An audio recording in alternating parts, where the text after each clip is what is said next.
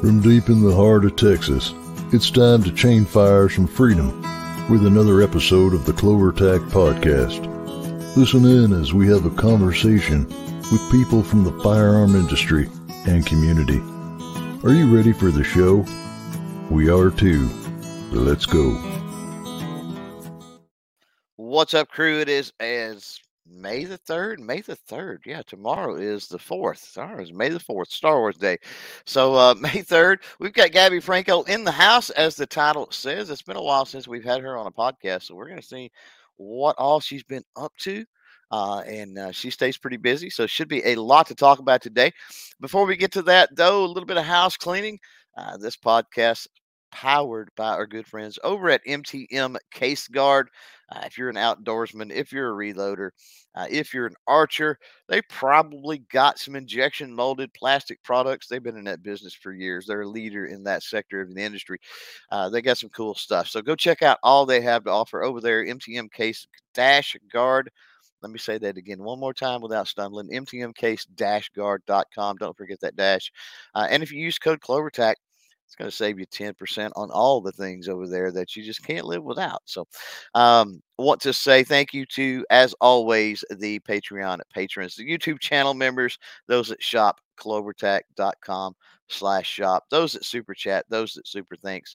We really appreciate all of you folks for the support out there, and proud to be a member of Professional Outdoor Media Association, PALMA, as well as the Firearms Radio Network and Rapid Fire Radio Network, which is powered by Cape Gun Works. So if you get a chance, go check out Cape Gun Works and tell them thank you for starting up that new radio network. We got Ace out there already. He says, "Where's Top Shot Gabby?" Well, we're bringing her in right now, as a matter of fact, and kick this conversation off. How are you, lady? Hey, Clover, how are you? I'm doing good. I'm doing really good. So let's start out, because even though Ace out there knows obviously who you are, and I think that if people don't, then they obviously should. But for those people that may not know who you are, I'm going to give you a minute, just kind of run down a little bit of list of who is Gabby Franco.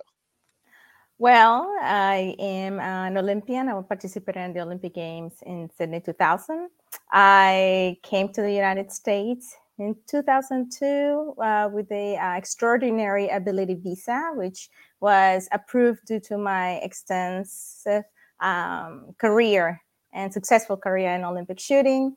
I participated in Top Shot and 2 seasons, season 4 and season 5. I was the only woman who got to the latest portion of the competition. So I have a green shirt. I shoot competitively for Walther Arms. I shoot a Walther PDPF series, and I shoot also for Primary Arms, primaryarms.com.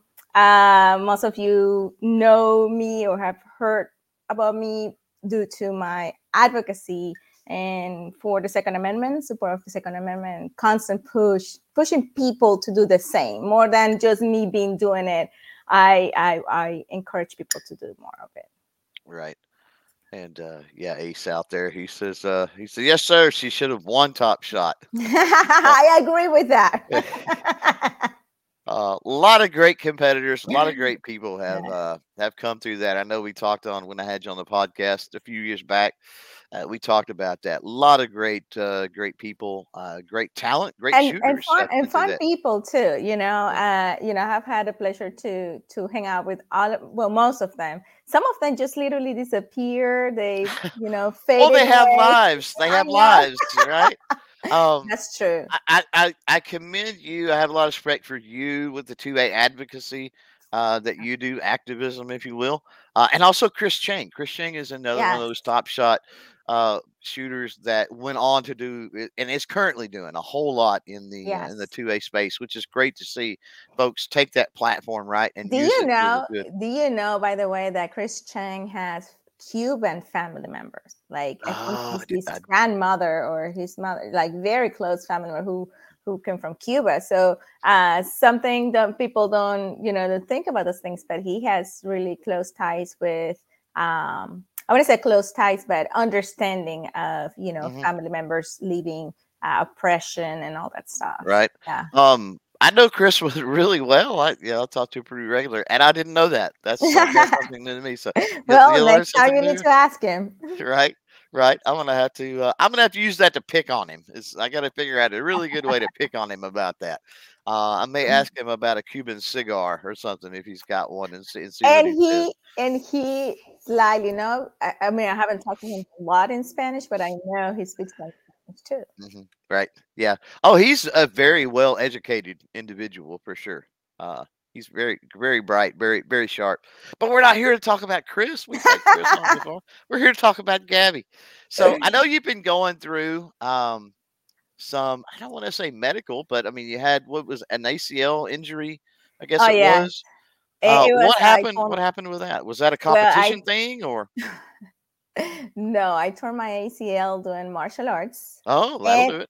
well, but before it sound cooler than what actually happened. Right. Like always, right? You always think in your head that you wish you could say this something amazing story about it, but the Right. truth is that it was my second day doing martial arts. Oh, wow. And Okay. yes, and my first day, the sensei or the coach, I don't know exactly how, they were telling me that I was doing so good, I was doing great, and I'm like, building that confidence on my second day. So my second day, and mind that I was one of the new ones, and most of them were teenagers. So I'm the oldest with among the teenagers, Right. and the girls were just kicking like very gently. And this is the end of the class, and the coach divided us into the boys and the girls, and it was going to be a competition. That was the word that put me here now, Uh-oh. competition. Right. And so seeing the girls kind of pushing a little bit softly, I was just trying to compensate for that and did not pay attention what I was doing, just trying to rush into things. And sure enough, I felt my knee this Oh, and my leg, like this. And I was like, wow. oh my Lord. I tried to kind of one step thinking, okay, it was just something uncomfortable. No, again. So I dropped on the floor and I walked. That was the end of the class. And I just actually walked from there to my car. Oh, wow. And I drove myself to the ER because I was like, okay, this is definitely not normal. Right. But it was very interesting. I mean, I don't wish that to anybody, but I was fascinated. I have to say, I was fascinated because normally when I have had I had torn my calf, sports. When you're in sports, Right. you get injured sooner or later. And I always felt like a pain. Sometimes I wouldn't know what happened. But in this case, to me, it was fascinating because it was like my brain gave me a snapshot of how my bones moved. Like I knew the direction of my bones moved. I felt in almost like I saw it. So I was fascinated about that. Right. And what's the recovery been like? It's been very good. So there was a 6 months difference. Time frame between my injury to my surgery. I was not happy about that. I was pushing Wow. to get the surgery sooner, but I have to say though, I think was a how you say, like a blessing in disguise. Right. Because I went through a process. Not only I recovered physically, but also mentally. So I went from, oh my goodness, I got badly injured. I don't know what's going to happen. Would I be able to do what I normally do with this injury? To then, okay, I'm getting better. I can walk. Now I can work out. A month after my injury, I started rowing, and I was doing 5,000 meters in the rower, no problems. Wow. By the time before my surgery, you would see me on the street and you would never guess something happened to me. I could put my foot, bend my knee 100% the same way I would bend my other leg, my other knee. So there was a lot of similarities on those things. Like I was almost 100% on both legs. I couldn't do certain movements, obviously, because of the twisting. So when I came back to surgery, and I did a lot of research. I'm not talking about Google research. I did actual research, like studies, like what makes a successful recovery on my type of surgery. And it turned out that it was very, very helpful, like working a lot on my quads, getting strong, like physically strong, going to the gym every day. I talked to physical therapists to prepare me for surgery, not just to walk normal, just prepare me for surgery. So the exercises I did after post op, I had already been doing those exercises 3 months in advance. So I was so ahead of the game. That prompted me, especially working on my hips, muscles around my hips, my glutes, that 2 days, I mean, a day after, actually, a day after surgery, I started walking with no crutches, like no crutches. Wow. I had my brace locked, but I was be able to walk without crutches. So also, I think it was very instrumental, not only the eyes and elevating my leg, but how I elevated my leg. So most people think about elevating the leg, just putting pillows underneath and just, resting the leg Mhm. on the pillows, and that sounds fine and dandy. But one key element that I kept reading throughout all the research I did is that the first thing that you need to achieve is full extension, making sure that your leg could extend completely. And most people struggle with that. And I was doing my analysis and I thought, of course, if you just put pillows under your leg, your knee is always bent. Even it's so slightly, it's always bent. So I bought an inflatable wedge. It's just like a wedge, but it's inflatable, that most people use for their backs to read on in the bed or something like that. Mhm. And so the wedge kept my leg straight. And I put that's from the day I arrived from the hospital. I Wow. put a roll, like a towel. I rolled a towel and put it under my foot to hype to promote somewhat a hyperextension. Right. And so mind that from day 2, the day after my surgery, I was already walking. By day 7, the physical therapy unlocked my knee brace. Mhm. And by day 14, I was already at home walking without crutches. I mean, Wow. without the brace and Without the without brace. crutches. Yeah. So, but I have to say, there are many things that had to come into realization. For instance, I did not take medication at all, not even pain medication. A lot of ice kept me from doing that. But also um, defining what is discomfort to pain, Mhm. accepting discomfort, because I think most people prefer, and obviously is ideal, no feeling nothing at all. Like Right. I don't feel anything. I thought the other way around. I was like, okay, I feel discomfort. Can I deal with it? Yes. Pain, if I'm like about to cry, if I'm in a fetal position, okay, Right. that's not acceptable, right? Right. But if it's something is discomfort, I can take it. Do you think that sometimes people just don't want to feel anything? Mhm. Well, and it's I think it's bad when you take pain medication and it covers up either discomfort or pain, um, because those things that's your body telling you something's wrong. Right? Right. So you need a certain amount of discomfort and pain to understand first that something's wrong. If you just take medicine to numb the discomfort or the pain, then you don't really get an understanding of what's going on a lot of times. So in your That's case, true. it was different. You were already diagnosed. You had the surgery, a little bit different. But first, figure out what's wrong, and Right. then if you do have that pain, But sure, but that's even why those medications are there. Right, but even to that point, when I got injured, I didn't know what it was, because when I went to the ER, they didn't do an MRI. They just Hmm. did an X-ray and they figured out, okay, I do not have any fractures, but they didn't know, if it was the MCL, ACL, or all the L's, right? Which Hmm. ligament it was, or Right. what was wrong with my knee. Um, so what I did, was testing the waters. I was walking the first day with crutches. The second day, I was like, okay, can I put weight on my foot? Okay, I can do that. On the third day, I was done with the crutches because I had to go up and down stairs. So I was like, can I actually walk slowly? Yes. So by 2 weeks after my injury, without knowing what was wrong with me, you could see me on the street and you would never guess that I had something that got injured. Even my husband hesitated. He was like, are you sure there's something wrong with you? Right. I'm like, listen, I know there's something wrong with me because I cannot do certain movements. Like this is not normal.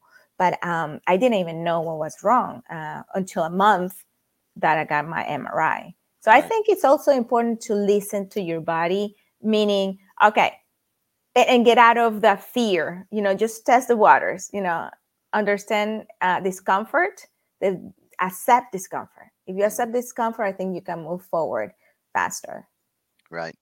Well, we've got a couple of people out there. Ghost and Ace both said they've had issues with ACL. So I know that's a pretty common thing, and that probably Yes. was the reason you were able to find so much research on it. Yes, I did. I mean, for instance, to give an example, one of the research, and I read a lot of studies, not just, like I said, no Google research studies. And some of the studies said that most people, when they have these injuries, they literally stop.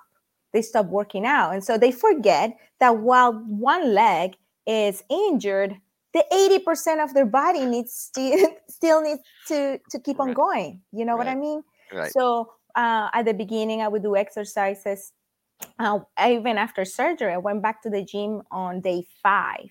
That's when I started going to the gym. My Wow. knee was locked with my brace. So I was not doing anything with my knee, but I was doing like a pistol squat, training pistol squats with my right leg, doing upper body strength because the upper body strength helped me move around.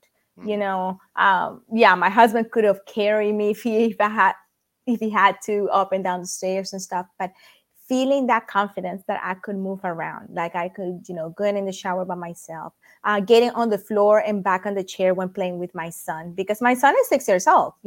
I could say, oh no, I cannot do these things, but my son is like, Mama, color with me, play with me. And being able to do those things on my own, it was huge for me.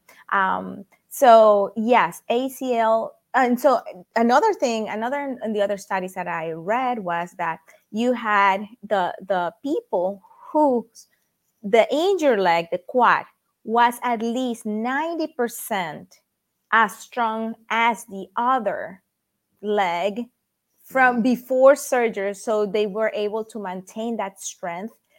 They had more chances, they had better outcomes. Also, those who had more range of motion before surgery, they had better outcomes. So to me, like I say, it was not only physically I was good, but mentally. So those 6 months difference was I was able to go from I don't know what's going to happen, I'm getting better, I'm good, to I'm ready for this. Come Right. on, I'm ready for surgery. There's one thing that my insurance. I'm sorry if it's too loud. Is it too loud? Ah, you're fine. Okay. So one thing that my insurance approved is something called SAM.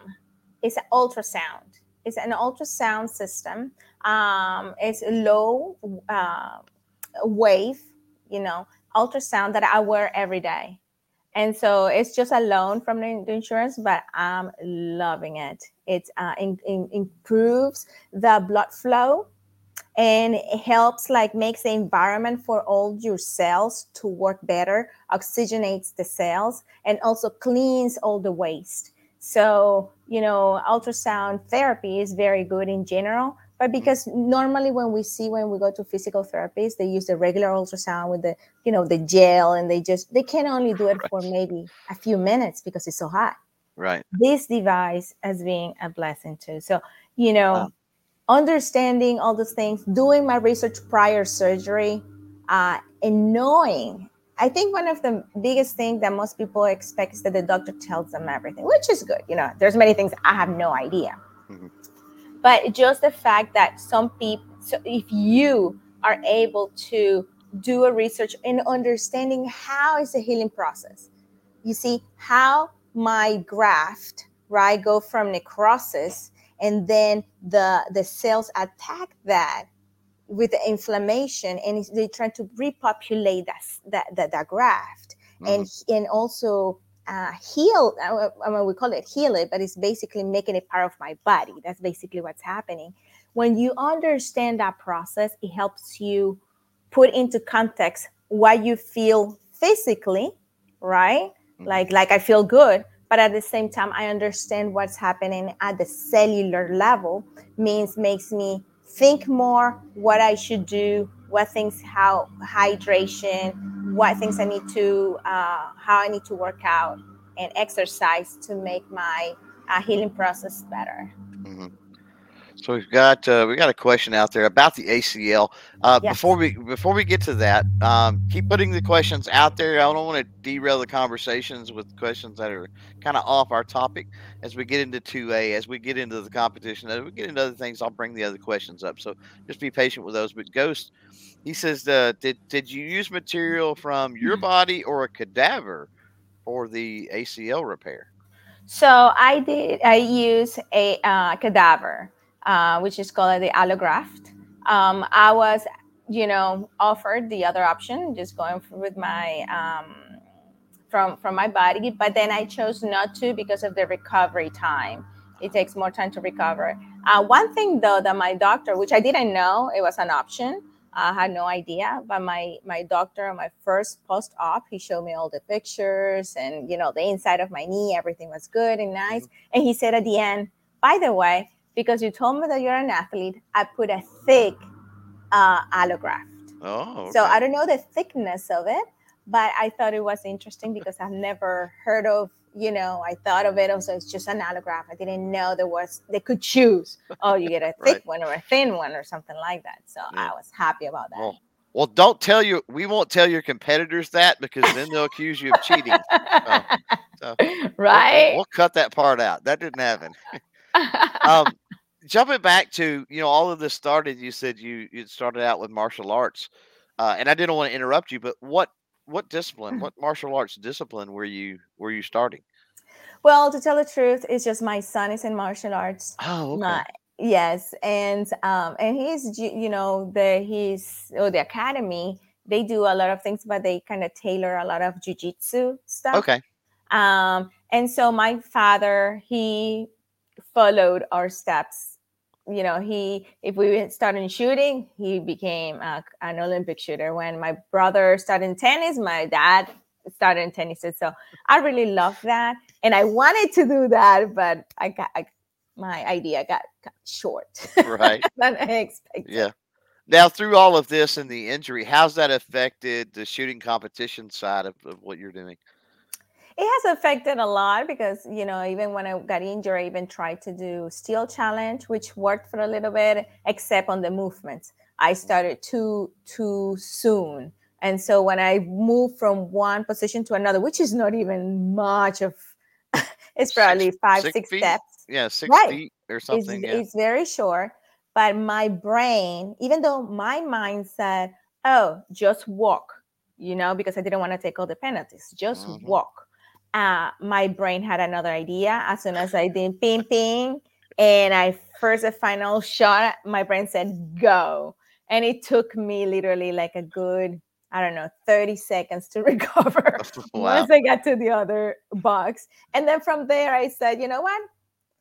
I'm gonna take all the penalties, and I took all the penalties. But it was, other than that, dry firing, and I'm already signed up for two major matches Hmm. in June. It's gonna be Area 4, USPSA, and National. So, and actually, this weekend I signed up last night for this weekend a local match. So, will I be running? No, no. Right. I'll be the slowest, walking kind of movement shooter. Mhm. But I thought it was important for me to step up and do it. I think there's so many people Right. who hesitate from going into competitions because they're slow, they cannot Mhm. move, they have injury, or they're older, or whatever you want to call it. And why? Why? Right. I'm literally able. I can walk I'm protecting my surgery and everything. I'm not supposed to run for, I think, about 4 to 6 months. And I'm already into 5 weeks. Okay. Only Hmm. 5 weeks. Right. But why not keep doing what I love to do? I think even mentally it would be exciting. I'm not going to be looking at the scores. I don't care about it. I will focus on other things. I can focus on my draw. I can focus on shooting my Hmm. transitions. I can focus on how to do my mag changes. I can focus on my strategy. So there are many things, many positives I can focus on instead of just focusing on what I cannot do. So I think it would be a good example for others who feel discouraged because Hmm. they are, oh, I'm the low of the pack, or I cannot do as fast as other people. I'm like, well, but there's so many other things that we can focus on. Why not doing it? Right. And you've got the fun, right? And the Yeah. community and visiting with everybody, getting to Yes, see everybody. So you've got that aspect too. Um, exactly. since we're kind of on that, oh, let me ask real quick. So Yeah. with Team Walther, you've got you, Tatiana, and Michelle. Yes. Okay, just making sure I was right with it. I get those teams mixed up Yeah, well, so many times. Tatiana is more like on their defense division. Hmm. She doesn't necessarily shoot competitively, but she, teaches all over the country and she does great stuff. And Hmm. um, Michelle Waldron, she competes a lot of on 3 gun and 2 gun stuff.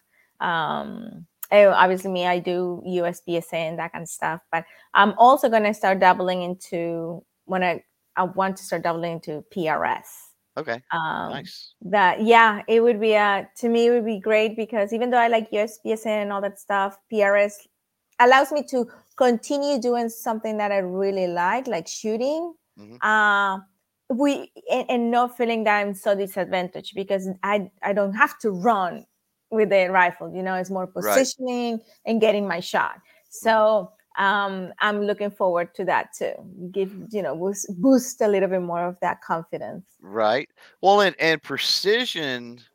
That's what you did with Olympic competition back in the day, right? Yes, I did. Well, I did much more like pistol It shooting. was pistol, not rifle, Yeah, but it was no still rifle. that slow Yes, fire precision. So yes, kind of getting back to your roots a little bit with that too, which yes, is neat. and I love it because as we know, it is especially with rifle. To me, it's gonna be more like a learning experience. Hmm. Like I tell people, long range. I'm talking about precision rifle, long range Hmm. rifle. Is more than knowing your fundamentals and know how to pull the trigger. There's a lot of knowledge behind it, and so I have so much respect for that discipline. Right. And having that knowledge as a you know learning about it on my bucket of tools and all that. I can't wait to do that. Right. Um, Ace out there. Let's get a couple of these questions in before we move on. But Ace says, I've got to ask Gabby what her favorite gun is. Oh Do you have man, a that's favorite gun? that's a very, very hard question. I always tell people it depends what I'm gonna do. It's like asking me for my favorite shoes.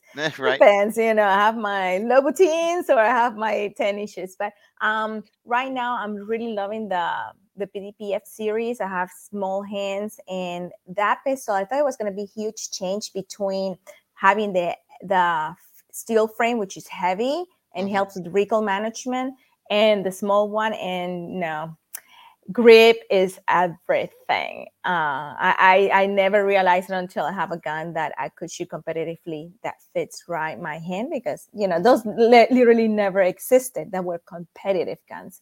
Right. AR-15s, I love the versatility of an AR-15. I love 2 gun shooting. I just can't divide my time and my efforts on Right. just a few activities, but I love ARs.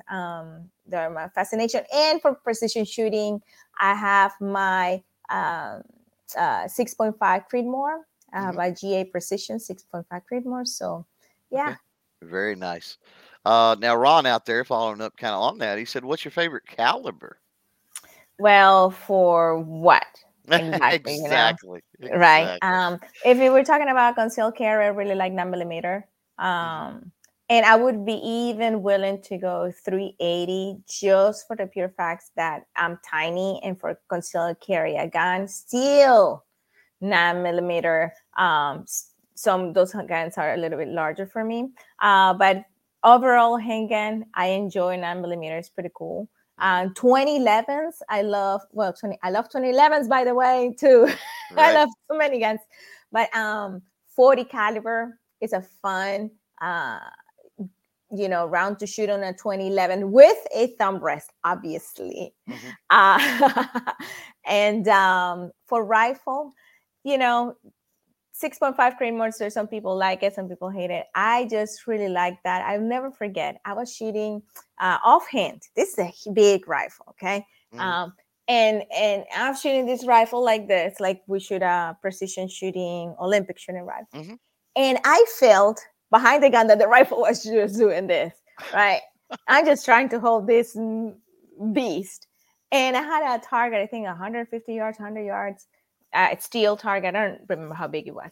But it didn't matter how wobbly it felt on my hands. Every time I pulled the trigger, I could hear ding, Right. ding. I was like, this gun is like, let me close my eyes. I'm gonna hit that target. Oh, that's It's not good. so it's so it's so flat. Right. It's so Yeah. flat. It's so good. Right. So it is such a good. I really like the round.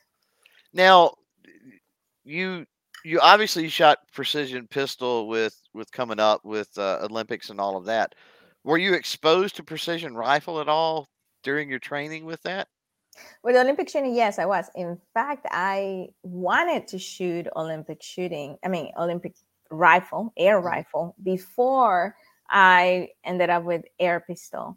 And the reason was that with those rifles back in the day, we're talking about early 1990s, mid 1990s, uh, they were too heavy. They were around Hmm. 7, 8 pounds. And think of me if I'm a petite woman, a tiny 11, 12-year-old little girl. So Right. my coach looked at me and I'm trying to hold this rifle like this and doing my best to hold it. And my Right. coach was like, nope, you're not going to shoot that. And, you know, some people say, oh, but she loves it. She likes it. But at the Hmm. end of the day, it was the right decision because of my back. I was still developing as a human. Ah, true. And that could have turned into very bad news in the future if I ended up having, back issues. Right. So I stuck with air pistol and, air rifle.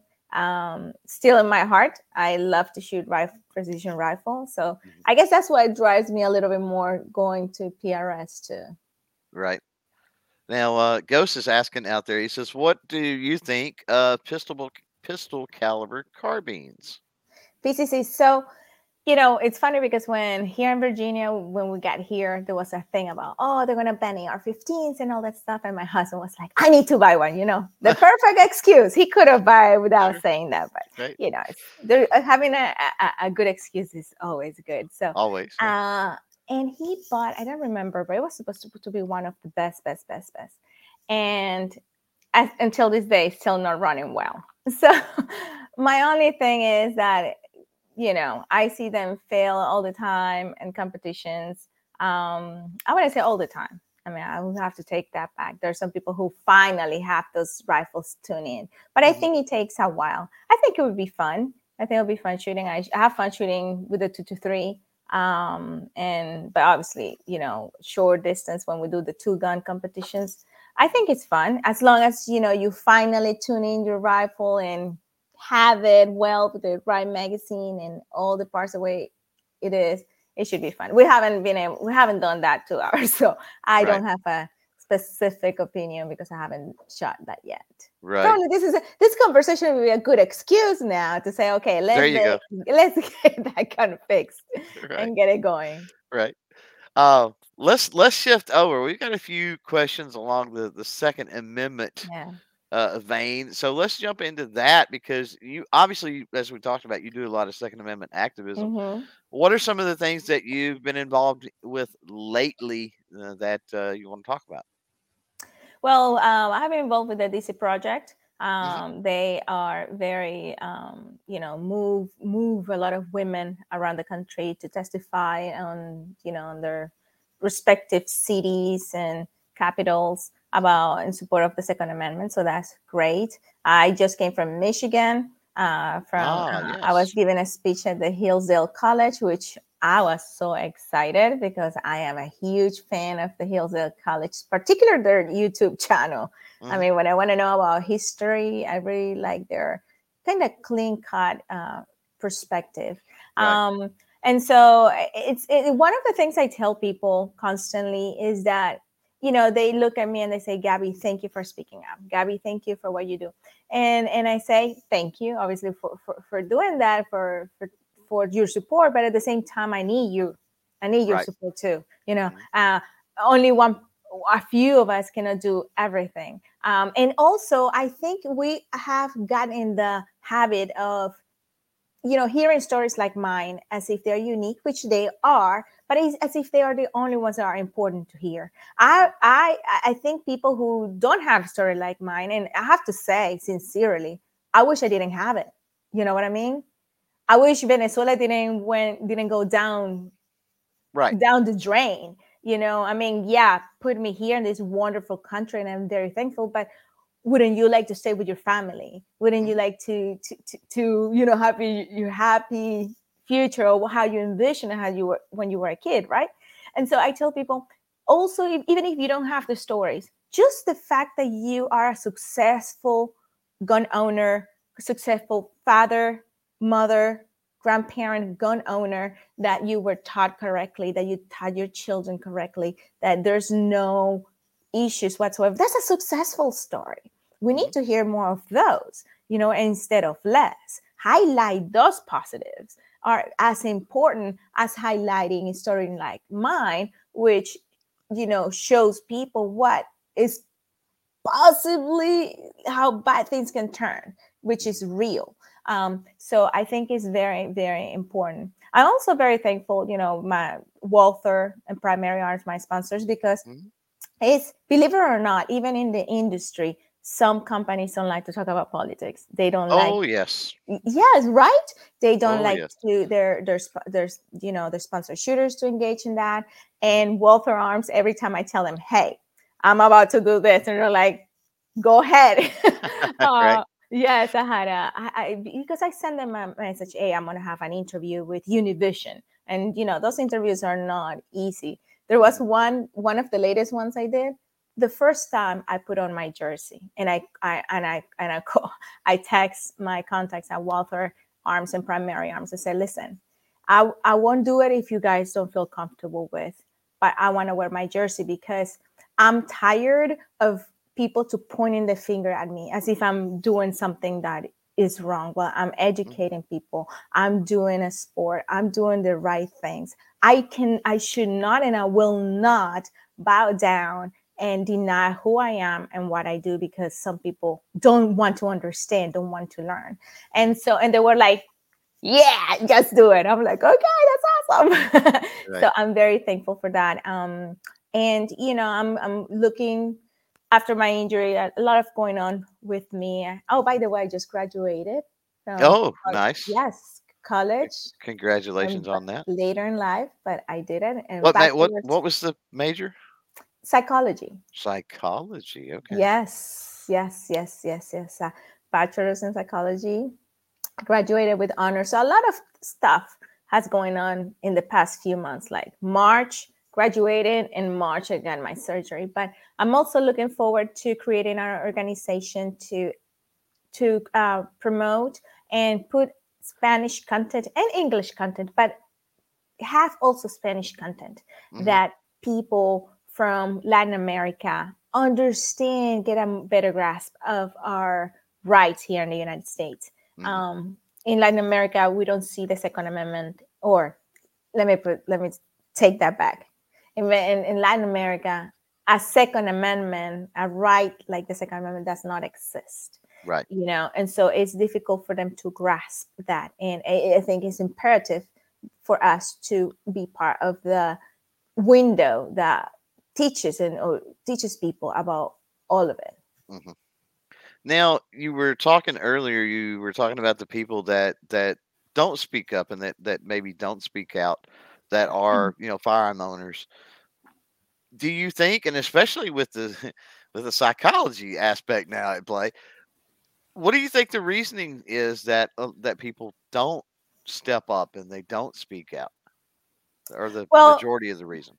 right. So I do believe it's obviously part of it of social media and the media in itself, that every time you speak up, they want to point the finger at you. They're going to tell you all the blood in your hands or all that nonsense. Okay. Without putting, like, I had somebody on LinkedIn that put the same part of my video, and the person said, "Oh, the devotion for firearms, this is what happened." And he put an article there. And I'm like, I'm about to reply to him, right? And put things straight. But Hmm. that's a part that people sometimes get, the pushback for individuals who don't want to learn or don't want to accept that there's Right. going to be evil people around the world that you cannot control no matter how many laws you put. So for those people who don't speak up, the first thing I always say, just do it. Just do it because it's right. If you have in your heart that you know that, doing this is not going to harm people, more like it's going to educate people, do it. It's Hmm. not going to take away rights. It's actually going to protect my rights and everyone's, even those who are against it. It's going to protect their rights too. Then speak up.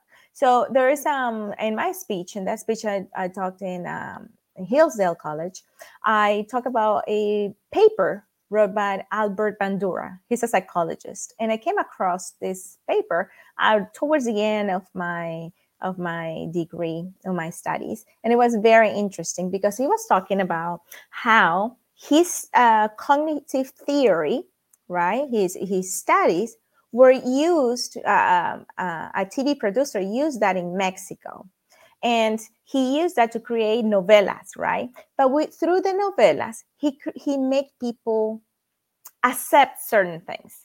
Okay, so it's making like stories, making you feel good about doing things. Let's say, for instance, in Africa, for example, the paper talks about that, how to prevent AIDS. Okay, so there's good applications for it, but at the same time, it is to change the perspectives and paradigm shift in society. So as you can see, it can be used for good, but can be also used for other things. And Hmm. if you look back and you take that paper, and I can email you the document and the citation, so you can put it on this on the description of this video, so people can also read about it. You can see how sitcom, how movies, how TV shows are moving in that way. It makes Hmm. us accept certain things that we deep inside we're not familiar with. The way they're doing with kids, TV shows and kids, showing them a path that you're like, wait a second, that goes against family, that goes against so many values.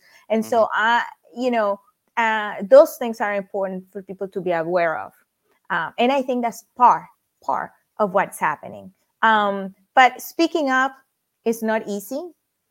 Um, like I put, like I had this interview with this guy, journalist. Some of you have heard of him from Univision, who is Jorge Ramos. That's the one who I think Trump kicked him out of, because he's very intense. And people in the video, in the comments, Hispanics, the way they spoke, they don't even live here in the United States and don't understand what the Second Amendment is. Hmm. Kept saying stuff about me that, oh my God, you think it's crazy. Like, yeah, crazy. Like well, Right. you know, crazy. And you know what? I replied them with, how can I say this? Understanding that they don't know what Right. the Second Amendment is, without replying to their comments as, oh, you called me this, so I'm gonna call you this. Right. Instead I use that opportunity to educate them and highlight that, yeah, you complain and you think that, oh no, selling guns is bad in the United States, but in our countries in Latin America, guns are banned for the most part, and criminal and citizens are at the mercy of criminals. Hmm. So which one is it? You know what I mean? And so I think one of the many things I tell people is that you have to be the adult, being able to engage in conversations instead of using, uh, you know, ad hominem, fallacies, Hmm. to engage in conversations. Attack the person. Don't attack the person. Just go Right. straight to the point. And even if that person does not change their mind, which is okay, then somebody who reads that comment, they can say, oh, that person you know, has a point. And one last thing I will say, in that speech, one lady came up to me, and I think this could be a great example for a lot of people. She came up to me and she said, there's a lady from her neighbor or her neighborhood or her community who is part of this Moms Demand Action or something. Hmm. There, she's very pushing against pushing for gun control and all that stuff. And she's like, and so this lady came up to me and asked me, what can I do to counteract her actions? Like, how can I make her change or see my point of view? And then I said, you know what? Sometimes that is a waste of time. Some Hmm. people are just in crutch in what they believe, and there's no matter what, you can present them the truth in their face and nothing is going to change them. So instead, this is what I told her. Instead of fighting, trying, waste your energy trying to change one person's mind, change your community by what? Offering seminars about how to Hmm. set, having parents safety measures when you have firearms at home and you have kids. Right. Offer free seminars about that. Offer seminars about people how to educate themselves about shooting. Doesn't have some people are not ready to go to the gun range. Offer seminars. Offer seminars about gun storage. Offer seminars about shooting itself, just seminar, not even going to the range. And then you are teaching people. Offer seminars about the Second Amendment. I mean, there's so much we can educate the majority. So I told her, if you educate people around you, that person, they will have, they're not going to have much effect on everything else. Hmm. And I think that's a better approach that we trying to go clash against those people who we disagree with. Hmm. No, I love that approach, and you brought up the DC project, and for those that are out there that are not aware, definitely go look up the DC project. Great ladies do great work for the 2A with that. But I know that they use the slogan or whatever, educate, not legislate. Is that what it Yes. is? Um, and that's along the lines of exactly what you're talking about. Yeah. I mean, at the end of the day, when people ask me, for instance, oh, well, Gabby, you had an exceptional family because your siblings and yourself went to the gun range and you were shooters or you are shooters and nothing ended up in no accidents or anything when you were a child.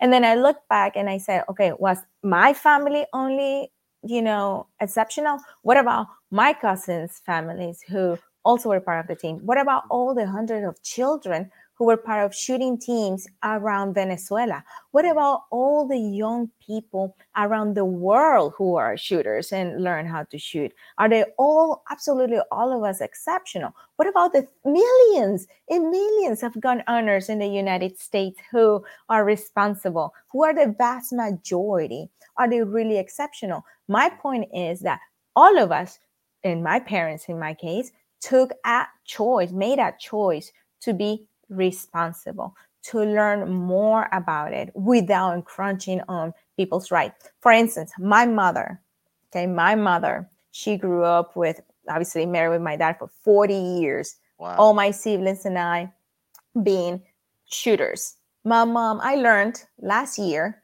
that she never shot a gun. I Oh could have, wow. out of Wow. all those years that she took me to the gun range to practices, she took us to competitions. She would wait for us at the, reading her books and stuff. I thought, well, maybe one day I didn't see her, but maybe one day she shot a gun.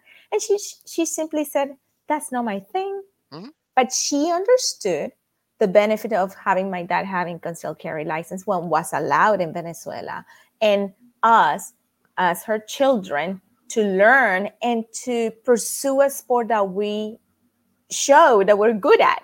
Can you imagine if my mom was like this? that would not like guns. And on top of that, was like, my kids are not going to have guns. We're not going to have guns at all. I wouldn't have gone to the Olympic Games. Right. I mean, just whoa, it's mind blowing how a decision of someone, and that's why I have so much respect for my mother, who was wise enough to understand I don't like it, but that doesn't mean I cannot teach, I cannot educate, and I cannot let others do great things with it. Mm-hmm. And so I went to the Olympic Games. I mean, think of it. It's mind blowing how us as parents can change the future of our children because of our likings or not liking one thing or another. Mm-hmm. And I think that's something that the anti 2A side, at least the really um, uh, the I guess it's the polarizing element, right, of the anti 2A side gets wrong a lot of times is they think that those the firearm owners, the pro 2A advocates and activists want to force everybody, right, to own a gun and to shoot a Right. gun. And we don't. If that's not your thing, I don't have a Right. problem with it. If you prefer to, if your shoes are your thing or cars are your thing or whatever, that's fine.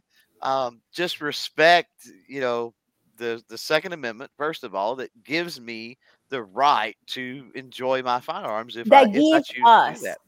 give us, because if anything, the pandemic was the, oh my God, if not, people still don't open their eyes after the pandemic or during the riots, during the summer of love, Yeah, yeah. then, I mean, there's nothing would, how many people in California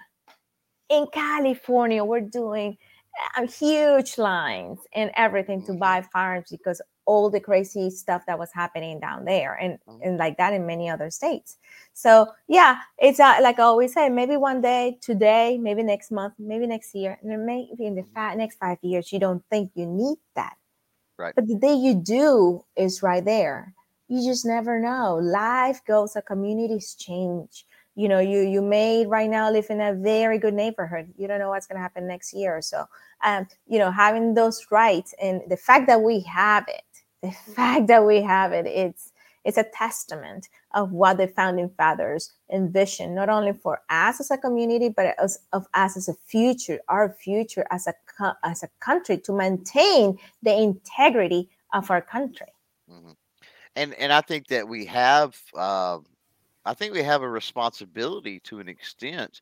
We hit on the education obviously being super important, and with the millions of new firearm owners that we've brought through COVID and the pandemic and the lockdowns and the summer of love, as you mentioned, and everything else, I think we have a responsibility to put out some education to help those people that have bought their first firearm that maybe have never had any type of education or training, or maybe they're not even thinking about that, to understand that, okay, now you have this tool, you have this item, now learn about it. Now, Yes. not only how to use it and use it properly, but also your rights that guarantee that you can keep it.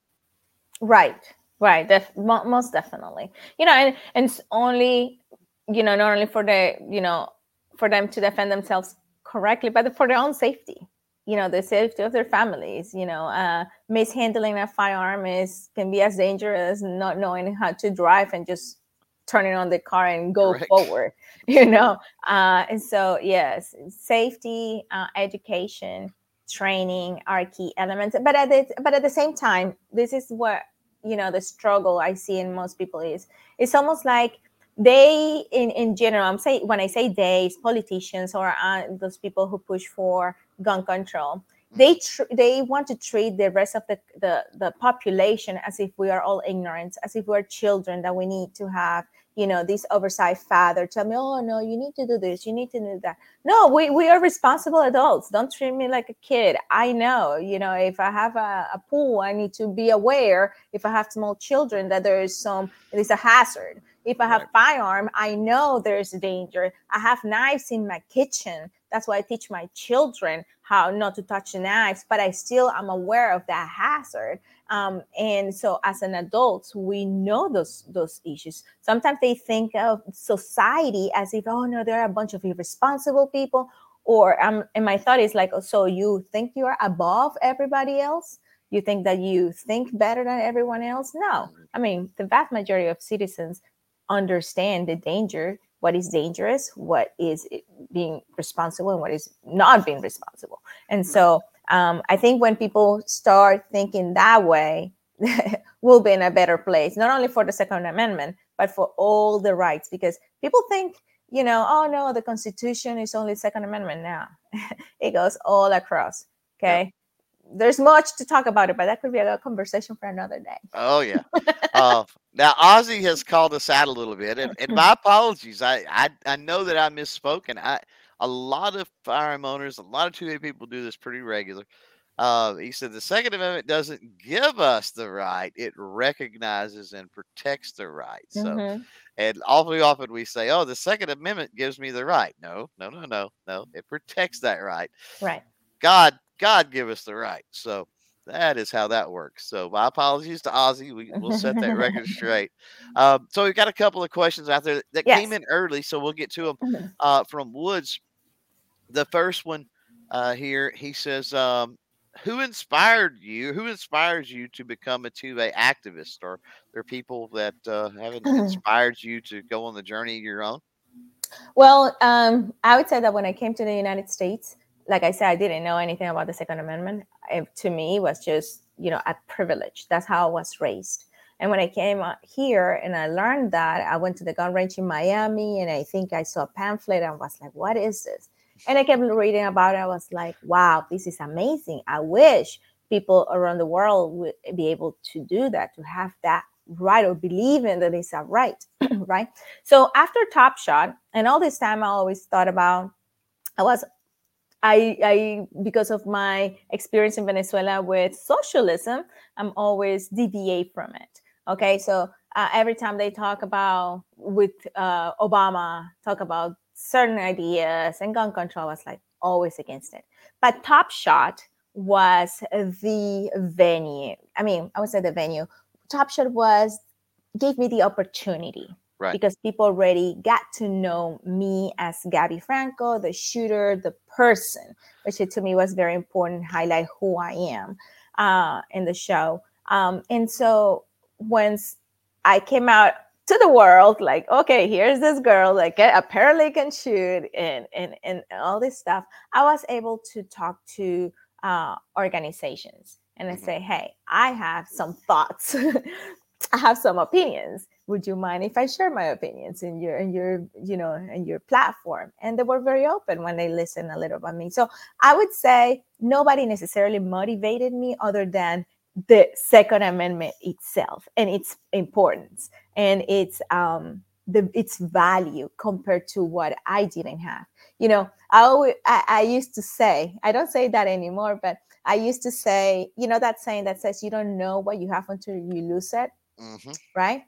In my case, it was like I didn't know what I was missing until I found it. So I used to say that on my beginnings, like I didn't know what was it until I was like, wow, this is amazing. And I thought it was important to talk about it. Right. We're coming up on the top of the hour. Thanks for all the questions, all of the comments and everything else out there in the live chat. Do appreciate it. Before we get out of here, Gabby, let's have a little fun. Yeah. I'm gonna give you two choices Oh my goodness. here, and I want you to pick one. It doesn't matter, but you gotta pick one. Okay. So let's start out with this one. Do you prefer to carry inside the waistband or outside the waistband? Inside. Do you prefer to read a real book or a digital book? Man, I'm torn on that. But if I had to prefer, I would say real book. A real book. Okay. Had you rather go fishing or hunting? My husband says I don't have much patience for fishing, and I'm ready to go on my first hunt. So I would say hunting. With fishing, I hear that a lot from guys that the women are not patient enough. Um, do you prefer pancakes or waffles? Pancakes, French fries or tater tots? French fries, Would you rather have a monster truck or a race car? race car. Which would you enjoy riding more, a horse or a motorcycle? A horse. A horse. Okay. I figured horse was going to be your answer on that. I love horses. You don't look like a biker chick. I'm just saying. I don't bike, but I love horses. Right. So before we get out of here, where can people find you, follow you, pay attention to what you're doing, keep tabs on your recovery process, all of that good stuff? So you guys can follow me on my website, gabbyfranco.com. Also on most often I'm on Instagram, which is Gabby, Gabby, Franco, TS4, which goes by Top Shot 4. The same thing is for Twitter. I'm on YouTube as Gabby Franco and LinkedIn. And LinkedIn is pretty cool because I battle with all those smart people. Right. I argue with those smart people, but it's very cool. And obviously Facebook. So I'm pretty much in the most common platforms. I don't do TikTok, by the way. Nope, not TikTok.